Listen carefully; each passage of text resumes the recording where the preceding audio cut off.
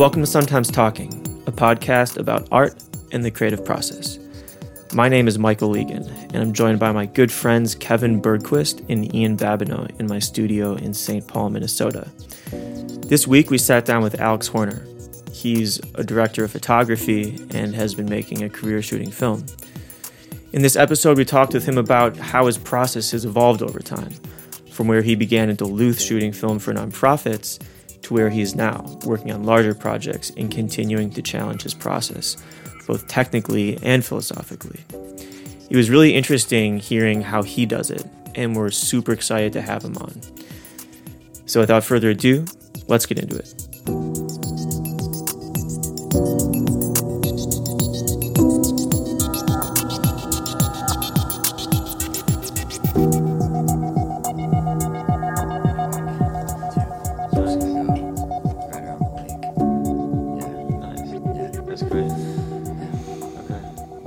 Started? Yeah, but let's not be weird about it. All right. Well, we're here with Alex Horner. Hey, Alex. Hey. Alex Michael. is a DP. He's a filmmaker in the Twin Cities. Yeah. Alex has done a bunch of super cool stuff. What's a DP? A DP is a director of photography, right? Yeah. Yeah, we should talk about that. Yeah. Yeah, so Alex has done a bunch of short films, some long form branded stuff. One of which was I was just doing some research last night that Silver Dome that you shot in, in Michigan, Pontiac. the Pontiac, The Detroit Silver Dome. yeah, where the they just Lions demolished played that. and- yeah, it's gone now. In December. It's like this old abandoned NFL stadium that you shot in for Red Bull. You do a bunch of commercials, one of which I was honored to collaborate with you on. And yeah, you also love to cook. I do. You were just playing my piano Yes. just a few minutes ago. Yeah, so I guess let's start off with talking about how you got into filmmaking originally. Well, I went to school up in Duluth, or high school, and during high school I was the, go-to AV video guy or whatever to shoot stuff for all the student associations or whatever. So it's just stupid stuff, but it was fun. Right. So I started shooting, and then after I graduated, I was going to UMD, University of Minnesota Duluth, and I was, at the same time, I had gotten a job at a little production company in Duluth, and they had me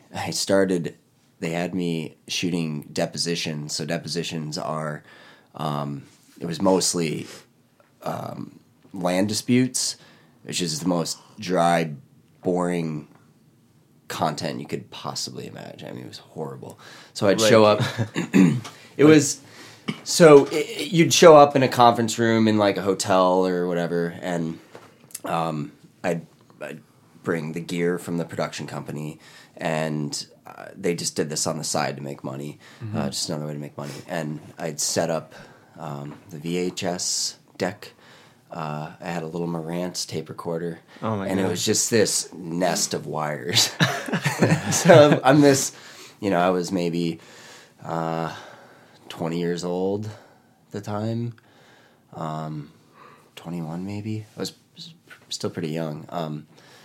Showing up doing these depositions, and they'd last, 6-7 hours, sometimes all day, and I'd just be sitting there listening to and recording and filming these dry legal depositions. Wow. So that's what I started doing. And then from there, the most interesting one I did, which was the only interesting one I did, was in a minimum security prison in Duluth, and it was a deposition that related to corruption in Chicago unions and the mob. And this guy was talking about the corruption and the what he knew about these crimes. Yeah, I don't remember Really? the That's specifics, cool. but yeah, it was pretty Yeah. interesting. So this is this Chicago Union, guy in prison for I don't know what he did, but Wow.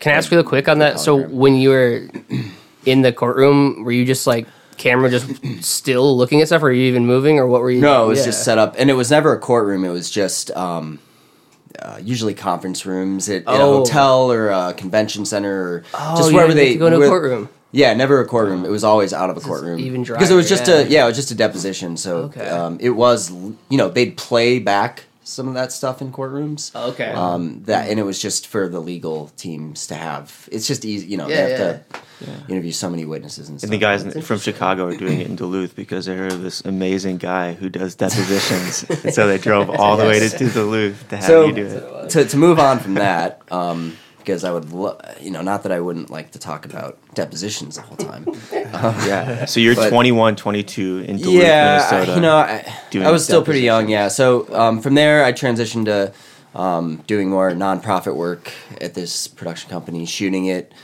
First editing and then shooting, and I actually really enjoyed that time. It was interesting stories. We did some stuff with the women's shelter in Duluth. Oh, cool. So heard a lot of really fucked up stories about women going through some pretty horrible abuse.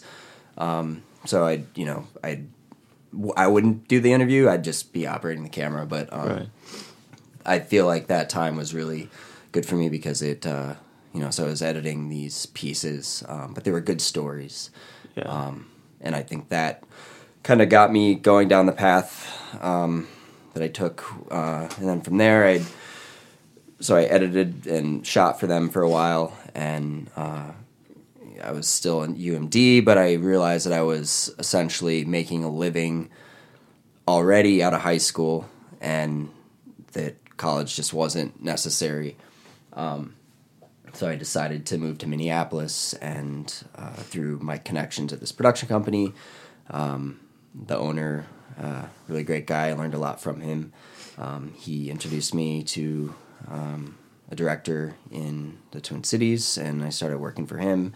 I had AC, which is assistant camera, Right. so I'd help him out. I'd operate for him, and then I had some other clients here that just kind of naturally, I don't know how any network grows, just kind of naturally presented itself, and the rest is history. Yeah, just started doing Well, it. that's something that I feel like when I've seen your work, and now since I've seen you on set now this last year. That's something that really stands out with your workflow is sort of like deriving a story out of things in people. Like you're not just shooting. Like if for anyone listening, you go to Alex's website and you see your stuff, there's definitely like, I don't know, like somehow you like pull a story out of something. The memory of you in my room, me playing piano, and all of a sudden I look over and you're there filming me. Yeah. And the product, I don't know. Yeah, it's pretty cool how you can do that. So should we? Yeah, let's talk about let's talk about your transition from going from like a DP assistant camera role into doing some more of your short films. Yes. And some more of like your branded stuff. When did that kind of start? Like when did you start doing more like a serious like work. a serious work, not just doing assistant stuff, but like getting an opportunity to like really dive in? I think when I was working as an AC, it was really just for one director, DP. I that I worked like that for. But once you get plugged into a community, it at least production, you just naturally progress towards what you want to do, and obviously you have to be good at it or show that you're good at it. There's a lot to learn, but even when I was working under another DP as an assistant camera, I was still doing my own stuff on the side. Cool. Whether that's paid work or unpaid work, stuff that I wanted to be doing, right. Getting paid for. I think we all do that. We do things that we do the free stuff on the side, and the stuff that's just for fun because you hope that turns into. And you're still doing that. Yeah. Oh yeah, I think everyone knows is doing that. Absolutely. Yeah. But your question as far as transitioning, I think it just naturally, you just kind of work your way up through production, and I kind of had a little more unorthodox upbringing through production, I suppose. Right. A lot of people start out as a PA, production assistant, and kind of get a feel for all the departments, camera, art, whatever you're interested in, and then you might hop on and help the stylist or whoever's handling props, and you. Right. Or if you're interested in camera, you might be a camera PA, and then you just naturally kind of find your place. I didn't go that route, but that's traditionally how it goes. I feel like you bounce back and forth between being a director and being a DP, right? Well, or those what's the relationship between that for someone who doesn't know what the difference is between those? So what a director of photography does, or cinematographer, whatever you want to call it. There's a lot of whatever your label is of it. But what I do, or what a DP does, is they work with the director who is in charge of directing the talents and making sure the spot or whatever you're doing is the way the client, and in terms of commercials, the client needs it to be. Right. So they might tell me, okay, here's what we're doing. Here are the boards. We need this scene to be set in the morning. This scene set in the evening. This one's like a midday look. Whatever. Right. So they're essentially giving me details on what the image is supposed to look like. Right. And then we bounce back and forth and kind of come up with a plan for how it needs to look. Cool. And then I have my crew, so I work with a gaffer and a key grip. And so those are? A gaffer. This is interesting because I always hear all these terms thrown around in movie industry, and I'm like, I kind of know what that means, but I never, So a gaffer is in charge of, how do I put this? So I work with a gaffer and relay the information. Here's what we need it to look like. And then I might give suggestions on lights to use or what we need. But a lot of the time that's up to the gaffer to kind of pick the best way to achieve a look. Okay. And so it depends on your working style. I suppose some DPs are very specific. It needs to be this light here. It needs to be that light there. It needs to be this diffusion. The light needs to be shaped like that. Yeah.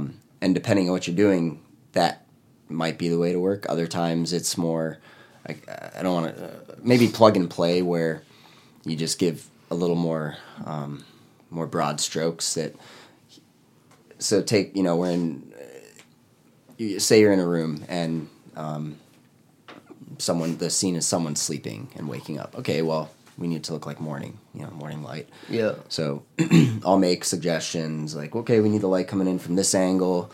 Here are our shots. And then the gaffer says, okay, cool. And then the gaffer works with his or her crew and tells them what's going on. And that might be a crew of 2 other people. It might be a crew of 4 or 5. Okay. It depends on the scope of what you're doing. Yeah. How big the budget is, how many people you can have on. Are these, can I ask real quick, so there's the gaffer, so you're working independently oftentimes as a DP, and you're getting hired as this is the DP we're bringing in. Is then the gaffer also working independently and being brought into the project, and they have their own crew? Yeah. So Okay. I'll have suggestions for who I like to work with as Yeah. a gaffer. So I might like their lighting style, or I might like just the way they work. Are they bringing the lights? I I know that's a super basic question, but I mean, there's rental houses, so Yeah. lights come from a grip Okay. lighthouse. You put your order together. You say, okay, here are the lights we need. You do a tech scout, which is you show up and it's a tech scout. It's tech. You figure out what you need, and budgets are challenging as always. As DP, are you in charge of getting all the gear, including lighting, or does the gaffer be in? No, I don't have to pick anything up. I'm not. I just say, here's what we need. I work with the gaffer. Like these are the lights we need, and then that order gets all taken care of. Runs through a grip lighthouse. They fill it. It goes on a truck. Yeah. Sprinter, 3-ton, 5-ton. That's just the size of the truck and what's the gear that's on it. Okay, cool. Sprinter van's smaller package. You don't have as many lighting tools, I suppose, or stands, or Okay. and then 3-ton, you got a little bit more gear. And then It's pretty 5-ton's intense. more. When I showed up to Yeah. that shoot you did, they were like, And that was really small scale. was minimal. that was not. Yeah. It was pretty low key, which Yeah. it needed to be. Some shoots you don't, depending on what you're doing, you don't want to. An example would be when you're shooting with non-actors and you're shooting with real people that have never been on Oh, TV before, been in front of a camera. to keep them comfortable, like Yeah, you Yeah. you don't want to get too big with things sometimes because Yeah. it can just be, you walk in and there's all these lights outside and it can be overwhelming. So you got to keep it feeling somewhat yeah. low key. That's interesting. But yeah, so just back to the process, how that works. It's, I work with the gaffer and then and the key grip. So gaffer's in charge of lights, electric, power distribution, depending on what you're doing, whether we need a generator, just like it could be a 6,000 watt generator, it could be a tow behind generator Okay. there's generators that are built on back of trucks, so a truck might come and depending on the power needs, because Yeah. you can't, some of these lights you can't just plug them into Whatever's there, yeah. standard house power. So you gotta bring the power too. Yeah. Yeah, you gotta There's bring so beefier, much that goes into this beefier stuff. power. Yeah, I'm not. I wish I was a little more knowledgeable in the electric side of things, because it's. Oh, yeah. I mean, it's all about safe power distribution and. It's a Yeah. whole And thing. so our gaffers, do they know that stuff well, or who like? Oh, yeah. Yeah. Yep, They have yep. to know the power supply well. Like that's part of their. Yep. What they do. Okay. Yeah, and under the gaffer, they'll have maybe one or two guys on electric, and then the grips are in charge of rigging, so stands, any sort of speed rail, which is like this tubing with all sorts of adapters and connections, so you can build anything you need really. Okay. So say we need to get a light up. On to a second story. It's like, okay, well, do we build scaffolding? Do we bring in a condor, which is like a big lift? Do we do it Yeah. on a stand? Those are the kinds of discussions that you have with your key grip and your gaffer. Cool. And it's a mutual discussion. Everyone's talking about what the best approach would be, because you want to be efficient. You don't want to. Yeah. Obviously you got to, if you have, especially for commercials, if you have a day to shoot, you got to Make it have a happen. plan. Yeah, you can't be having those discussions day up because Yeah.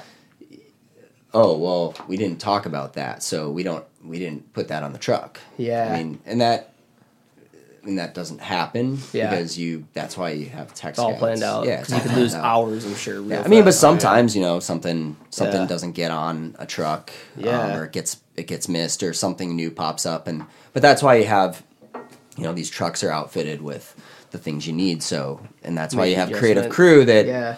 if you have run into a problem, they're there to problem solve. It's not all Yeah. on me to figure out a problem.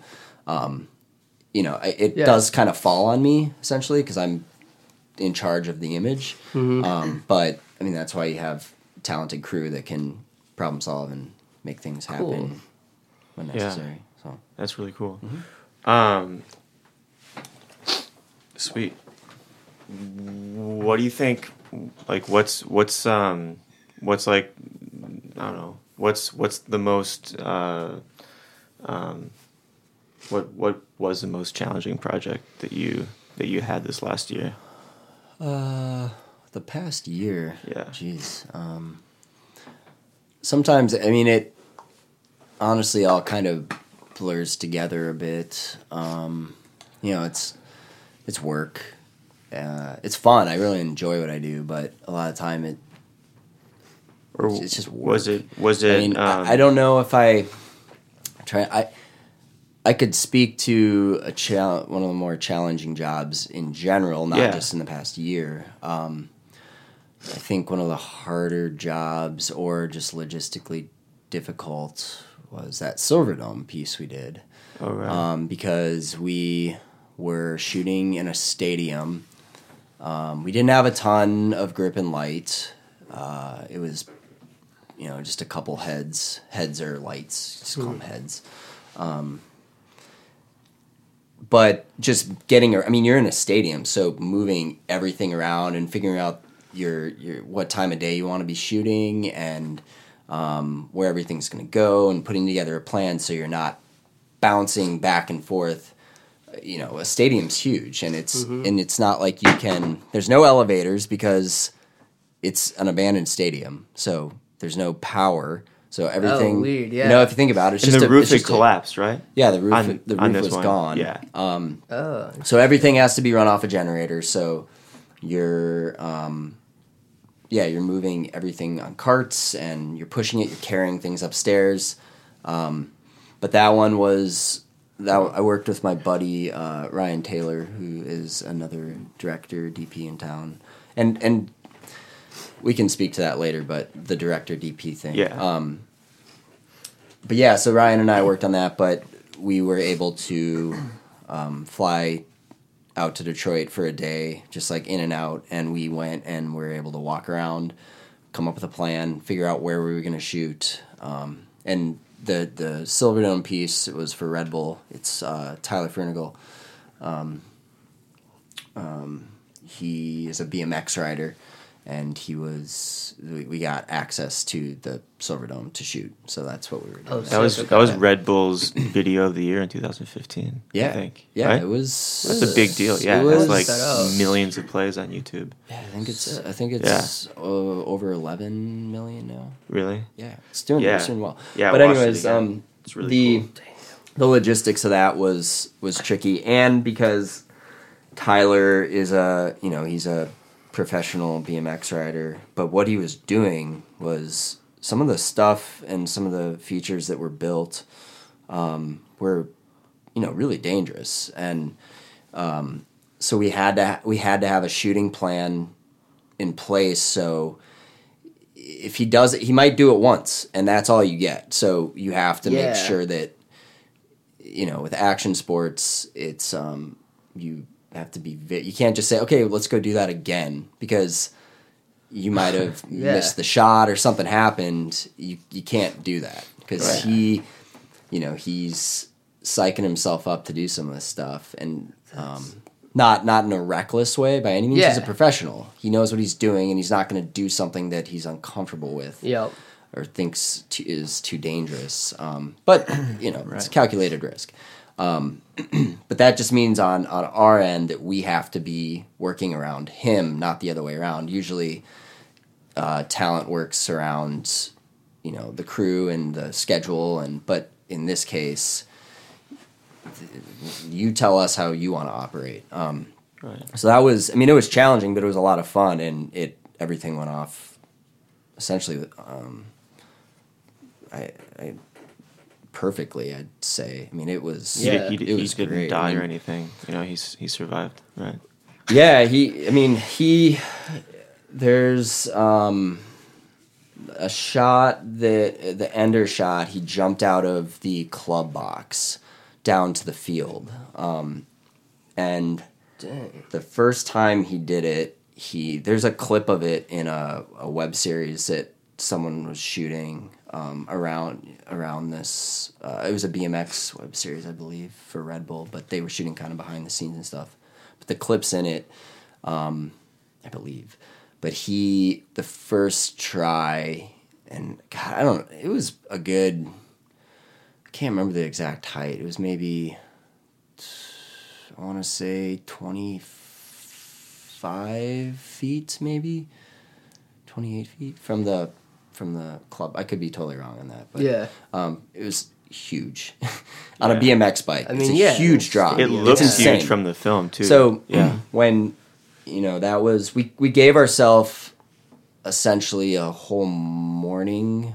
I don't remember if we shot it in the morning or afternoon, but we gave ourselves a half a day to shoot it because there was a lot of figuring out on his end and just getting ready to do this. I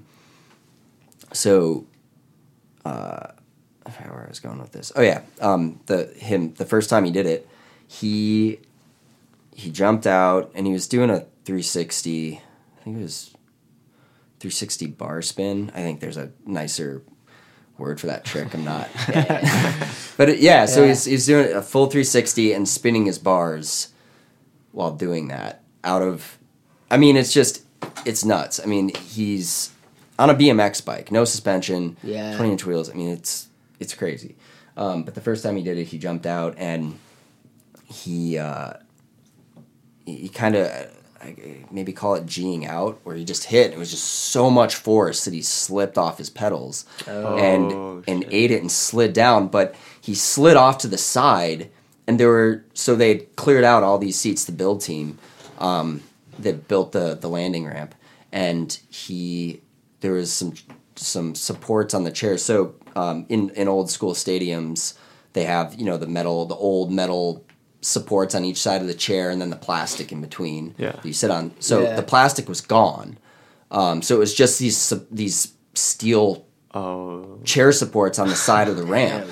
And he slid right into it and went over it onto his chest, onto this chair support.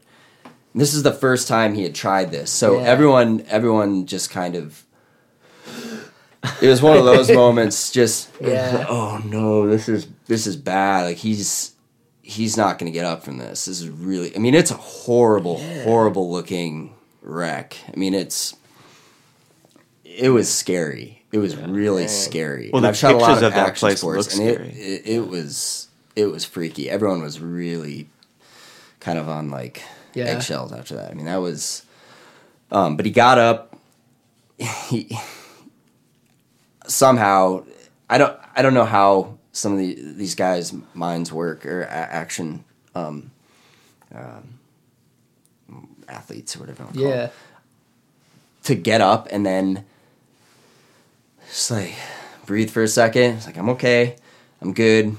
He's in pain because he just almost impaled himself on a seat. And his ankle is all messed up because he's had problems with his ankle because he's a BMX rider. I mean, it's just a really rough sport on your body. So he's limping, and this is our final shot too. Right. We really need this shot, but we're not gonna tell him you have to go do it again, because you can't do that, because it's dangerous. You could die doing something like that. But he's he's a professional, and he figured out what he needed to change, and they took out a bunch of seats in the area that he crashed because they didn't plan for him to go there, but it happened. So they cleared out a bunch of seats, just sledgehammered him out. So if that happened again, it'd be more clear. But he went back up, got in the right headspace, and I think he got it on his third try. He did it again. He came off the pedals, but he got it. I think it was his third try.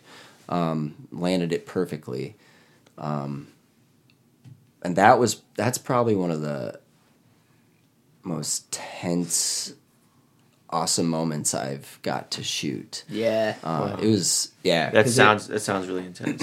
It was. Yeah. Wow. As soon as he landed it, everyone just kind of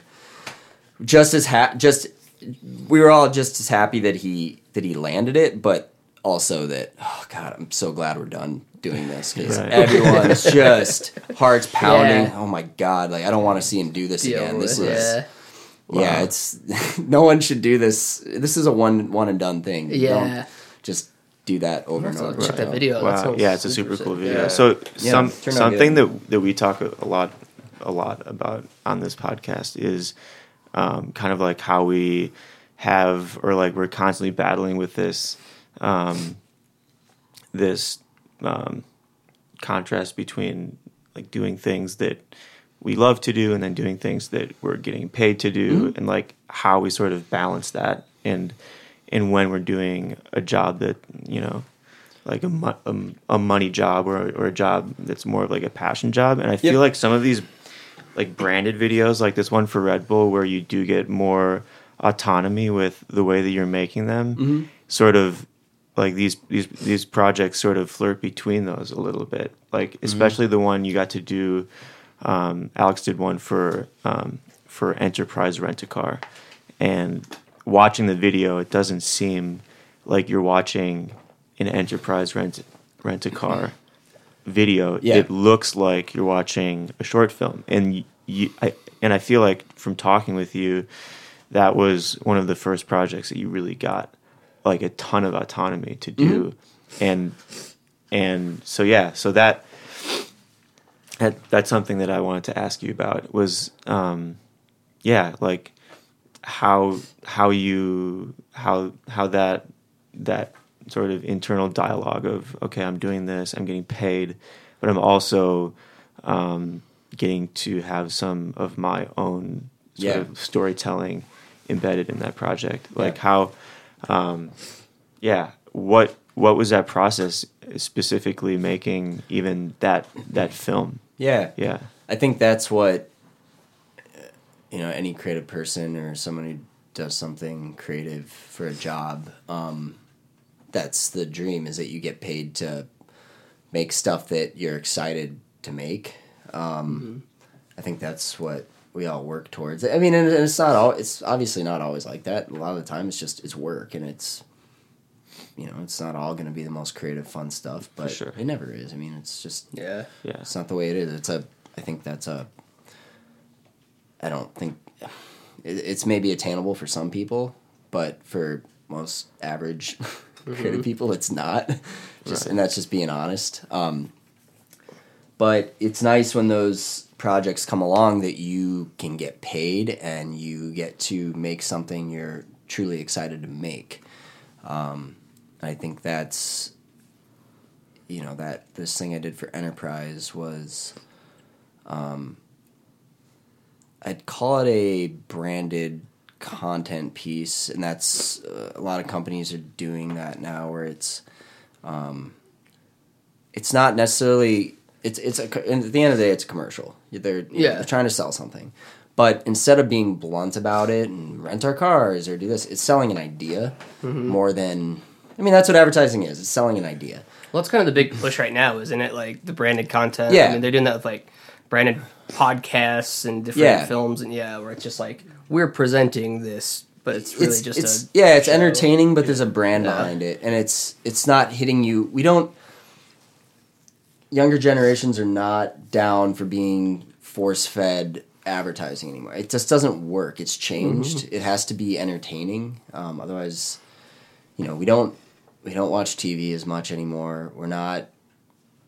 It's if an ad comes up on YouTube, I mean, most of the time you still skip it. But when companies do these pieces, they may not even ever mention the product in the spot, and you may never even see it. But again, and then at the end you might have a logo or something, or not. Maybe sometimes they don't even put a logo on. It's just on their YouTube channel, or it's just being put out there on their website or whatever. But for this Enterprise spot specifically, I had an agency hit me up, and I don't. This goes back to the director DP thing. I'm very, very choosy with jobs that I'll direct. because I don't consider myself a director. I typically only do jobs or direct jobs that deal with real people or telling real stories, and it's not scripted. It's a little more free flowing. Okay. And not all. I mean, I still shoot jobs just as a DP, like for stuff like that as well. But Yeah. because I consider myself a DP, not a director. But every now and then, something comes in, or I get a call for something. And like, that'd be a lot of fun. I'd like to kind of be in charge of that, the way it turns out in the story. Mm-hmm. But this Enterprise spot, I was hit up by an agency, and they essentially said, what would you want to do with one of these themes? And I think the theme, they had a couple themes. They sent me a deck, and one of them was loss. So excuse me, take a drink of water. Yeah, while you're drinking, real quick, what's a deck? Oh, deck is just, it's a creative deck. It's just a PDF or something. Okay. The style treatment. I think any creative field, you sometimes get those. It's like a brief. It's Okay. this is what we need to accomplish. Here are the themes. Here's the overall branding of the company. This Cool. is what it needs to be Yep. to keep everything tight and within there. And they had that for Style. all commercials, right? Or Yeah, all most of the commercial film stuff. Yeah, that and you I do. usually, as a DP, get to see that. Once a director gets you on a job, they send you the deck, or the producer sends you the deck so you can see So yeah. the general idea, or you get to see the director's treatment that they won the job with. So directors put together a treatment, like, hey, here's what I want to do with your brief. Or, I'm going to take your idea and make it my own, and put my own style on it, because that's what directors do. They take an idea and then they flesh it out even further, and make it more interesting, or whatever. So I got a very broad general brief on what they're looking to do, and it was, again, there are maybe 4 or 5 themes, and I was intrigued by the lost theme, so I got off the phone and just sat on it, like, okay, what could I do? The and then- Lost theme. Yeah, so That was Lost was one of their themes Oh, wow. in the deck. Wow, that's really So, general. Yeah, it Yeah. was super general. Yeah. And they didn't really have any specific ideas behind it. I think they had a few examples, but it was more just, what would you do with this? What would you do with Lost? So I thought about it, and I think maybe 30 minutes later, it just kind of hit me. Like, oh, this would be kind of interesting. So the idea that I had was to take a blind person hiking and show travel from their perspective, and how, because everyone likes to travel, and it's just a different take on traveling, because just because you're blind, you don't. Yeah. Of course you want to travel. I mean, it's fun. Right. Everyone likes to Yeah. travel. Yeah. Just because you can't see something doesn't mean you can't experience it and be just as involved and present somewhere. So I called them. I called the agency back right away. I was excited. Hey, here's what I want to do. The guy I was working with said, hey, that sounds awesome. Put together a treatment. How would you do this? So over the next few days, I put together my guide, essentially, or deck, or treatment, whatever you want to call it, just to what I wanted to do. Sent it to him. A week later, they said they presented to the client, and they loved it. Like, yeah, that sounds cool. Go do it. So then, and again, I don't do this too often, almost never, but I ran the job through my little company. I didn't need to hire a bunch of people. I only went out there with a crew of 3, including me, and then a couple client, and then the talent and his dad. So it was manageable. Like, I don't consider myself a production company. I'm not. It's just every now and then it's something. I'll do. Yeah. So I kind of, after they said they wanted to do it and I signed on to do it, I started thinking, crap, okay, how am I going to find someone who's blind who loves to hike? Yeah. Yeah. I was wondering that too. Just like, what are the logistics? kind The of- guy you found though, like, does love to hike. So He Minneapolis does that, has a school for the blind called Blind Inc. in off Nicollet. Oh, yeah. Nicollet Driven and by over there, yeah. Nicollet and Franklin, essentially.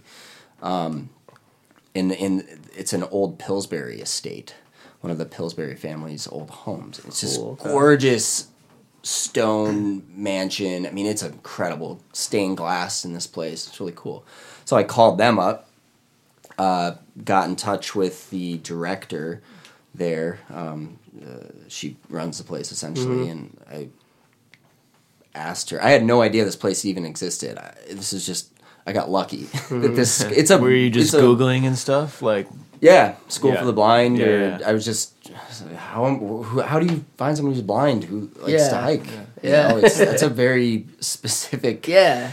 thing. So I called them up, and she was so I can't remember her name, but this was a few years ago. But she was super helpful, really open to the idea. She liked it, and she set up a few interviews with me at the school. And she said these people could be really good candidates. So we interviewed, I think maybe 4 or 5 students at the school, and the ages range. I mean, one guy we interviewed was probably in his 50s, I'd say.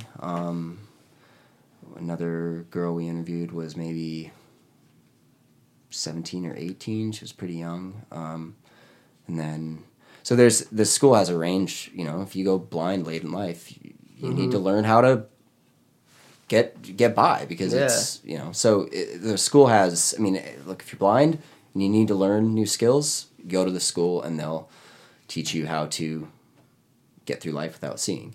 It's a really cool program. It's pretty amazing. So we found, we interviewed one guy, Charles, who he's young. He loves to hikes with his dad, who lives in Florida. So they'd go on vacations. He hiked up Devil's Tower, the backside. I mean, just like he couldn't have been a more perfect candidate to do this. Yeah. Super nice guy. Really fun to hang out with, talk to. Just like overall great perspective on life, and very open about his blindness and his story, and you know, it's just he's just very matter of fact. Like, yeah, I'm blind, but I still like to do this stuff. quick question: Yeah. do you, through the process of finding like talent that doesn't necessarily do that for a career, do you have to like pitch them a price that you're going to pay them, or like? Yeah, so How does that work? when it comes to compensation? You know, I looked at the budget, and I was working with a local producer, who I had brought on to just help, and kind of came up with price that seemed fair. I talked to the agency and said, "Hey, here's what we're thinking we're gonna pay. Does that sound cool to you guys?" And they said, "Yeah, sounds fair." So then I you know, I was very upfront right off the bat. It's like, hey, here's what you make if you want to do this. Right. This is what we have. Think it over. Very transparent. Like, this is what we got. Think about it. And sometime, you know, he could have come back and said, "No, I need a little bit more." And it's like, okay, well, we'll figure it out. But they were cool with the number, and it was very fair for what we were gonna do. And on top of it, like we flew him out to Seattle and went hiking, and Yeah. you know, drove all over the state. I mean, it was like a Probably trip, a sweet road trip. gig Yeah, for him, they were Yeah. totally down for it. cool. So we flew. I had my crew of 3, a producer, sound, and camera assistant, and got a van, and we all worked out of the van and just kept it very basic. We flew his dad in from Miami, and then Charles lives in Minneapolis, and we flew everyone out and spent a week shooting. So we did Lake 20. I think it's Lake 22 is the hike we did, just outside of Seattle. And so the way it worked is that Charles follows his dad from behind and has his hand on his dad's shoulder, and his dad calls out what's ahead and says, "Okay, we're gonna have a step up here. Watch out. There's a drop off to the right." And this is a serious hike. It's not a slouchy hike. I mean, it's pretty serious. There's a shot in this of, isn't Charles like sitting on a fallen tree that's like sitting over a huge gorge? Oh yeah, he's it's pretty wild. It was really fun. He was down to try stuff, and he was like, I'll get out on that tree. Cool. Like, oh man, cool Dad. Obviously we made sure it was safe, and had people below to. I do that even if he wasn't blind. I mean, it's just like you don't just crawl out on a tree over a huge drop, or if you fall, you can get fucked up. That's just like the type of personality. I'm sure, like he's gonna do that regardless of his circumstance. He's just it's like and that was what was so fun about with working with him is that like him and his dad's demeanor and just their banter back and forth was really great, and I think. They talked a little bit about. We talked to him about just what it was like. He went blind. He started going blind when he was 16, I believe. Oh, really? Yeah. So he had, he has perspective of what things look like. Mm-hmm. So it was really fun talking to him just about what it's been like, and the struggles between. Just figuring that out. I mean, even if you have good relationships with your family, that's going to be really difficult, and you're going to go through some very difficult, growing pains, figuring that out. But it was great, hearing about that and how him and his dad have gotten closer and figured out a way to still do things together. Like they can still go hike, and it's not a big deal. It's just, I'm blind, It's just the way it is. It's. Isn't there? Didn't you have some dialogue in the actual film that between him and his dad, like his dad asking him like, "Oh, so what do you do with this?" or like kind of like, or was that not in that?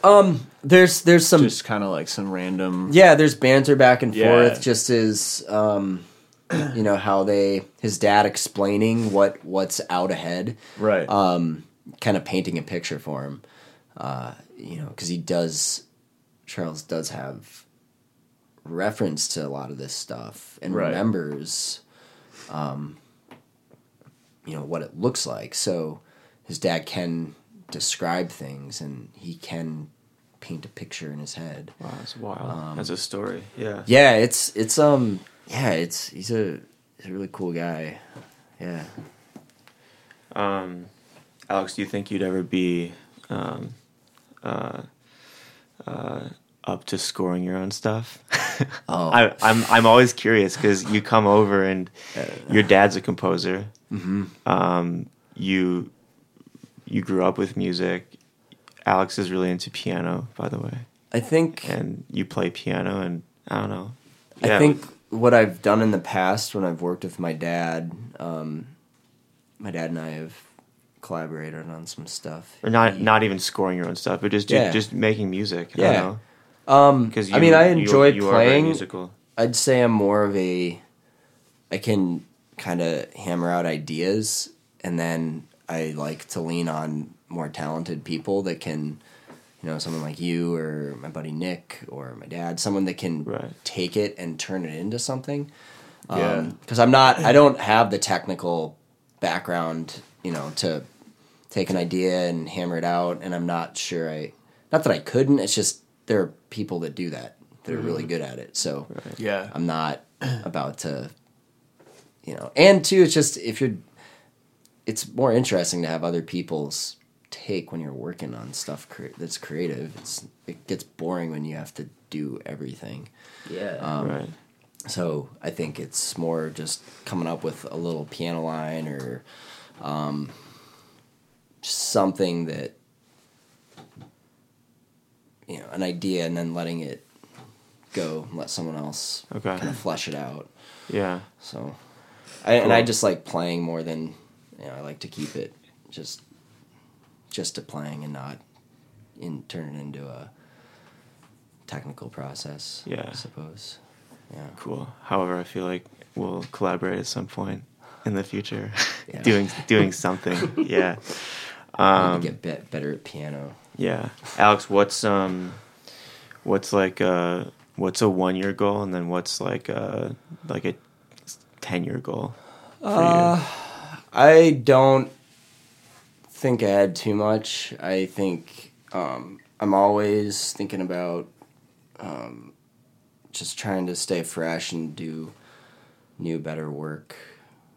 It's very general, but I'm not the type of person that says, well, in 10 years I want to be doing this. Or Right. In Is there 1 anything- year, yeah. it's just, it's a month to month, just what am I doing now, and Right. is it interesting, or if it's not, then I don't know, try to change things up. Right. What's the longest in advance that you book projects? Usually it's 2 to 3 weeks, sometimes a month. Oh, really? Yeah. So you don't ever sit down and you're like, all right, I want to line something up for like 8 months out. No, I mean, when it comes to commercial work, I feel like it's kind of a month-long process. An agency gets has a job, they reach Sure. out, they find a production By the time they company. come to you. Yeah. By the time they come to me, they're maybe potentially a month in, Okay. or a few weeks in. Sometimes things come out of nowhere, but usually for commercials, there's some lead time. And then, I just had a job book a couple days ago that's not till first week in March. So that's a month Okay. out. And that's kind of rare to get jobs booked that far out, I Right. feel like. Usually it's just a few weeks. It depends on what you're doing, too. Sometimes, this enterprise thing, I had a good, I think it was maybe a month and a half, 2 months to get ready for it, which is really okay. nice, because they didn't have a date that it needed to be done by, which is really nice. So it's Yeah. well, how much time do you need? When can we do this? Right. Is there a project that like you really have wanted to work on for a long time, and something that you like haven't done yet that you want to Yeah, try? I'd like to do more, I guess, high concept kind of stuff, where it's Yeah, what does that look like? something that just has a little more maybe thought behind it, whether it's a commercial or film or whatever, that I guess you'd say is maybe more technically figured out, as far as I don't know, sometimes jobs come your way and the general idea is a little loose, but I'd like more work that's more sure of itself, if that makes sense. Yeah. Where it's more pointed, and no, this is the way it needs to be. How do we accomplish this? And this is what it is. I feel like sometimes, more often than not, some of the things I'll shoot don't feel sure of themselves. The idea isn't fleshed out enough, or it feels a little wishy-washy. Mm-hmm.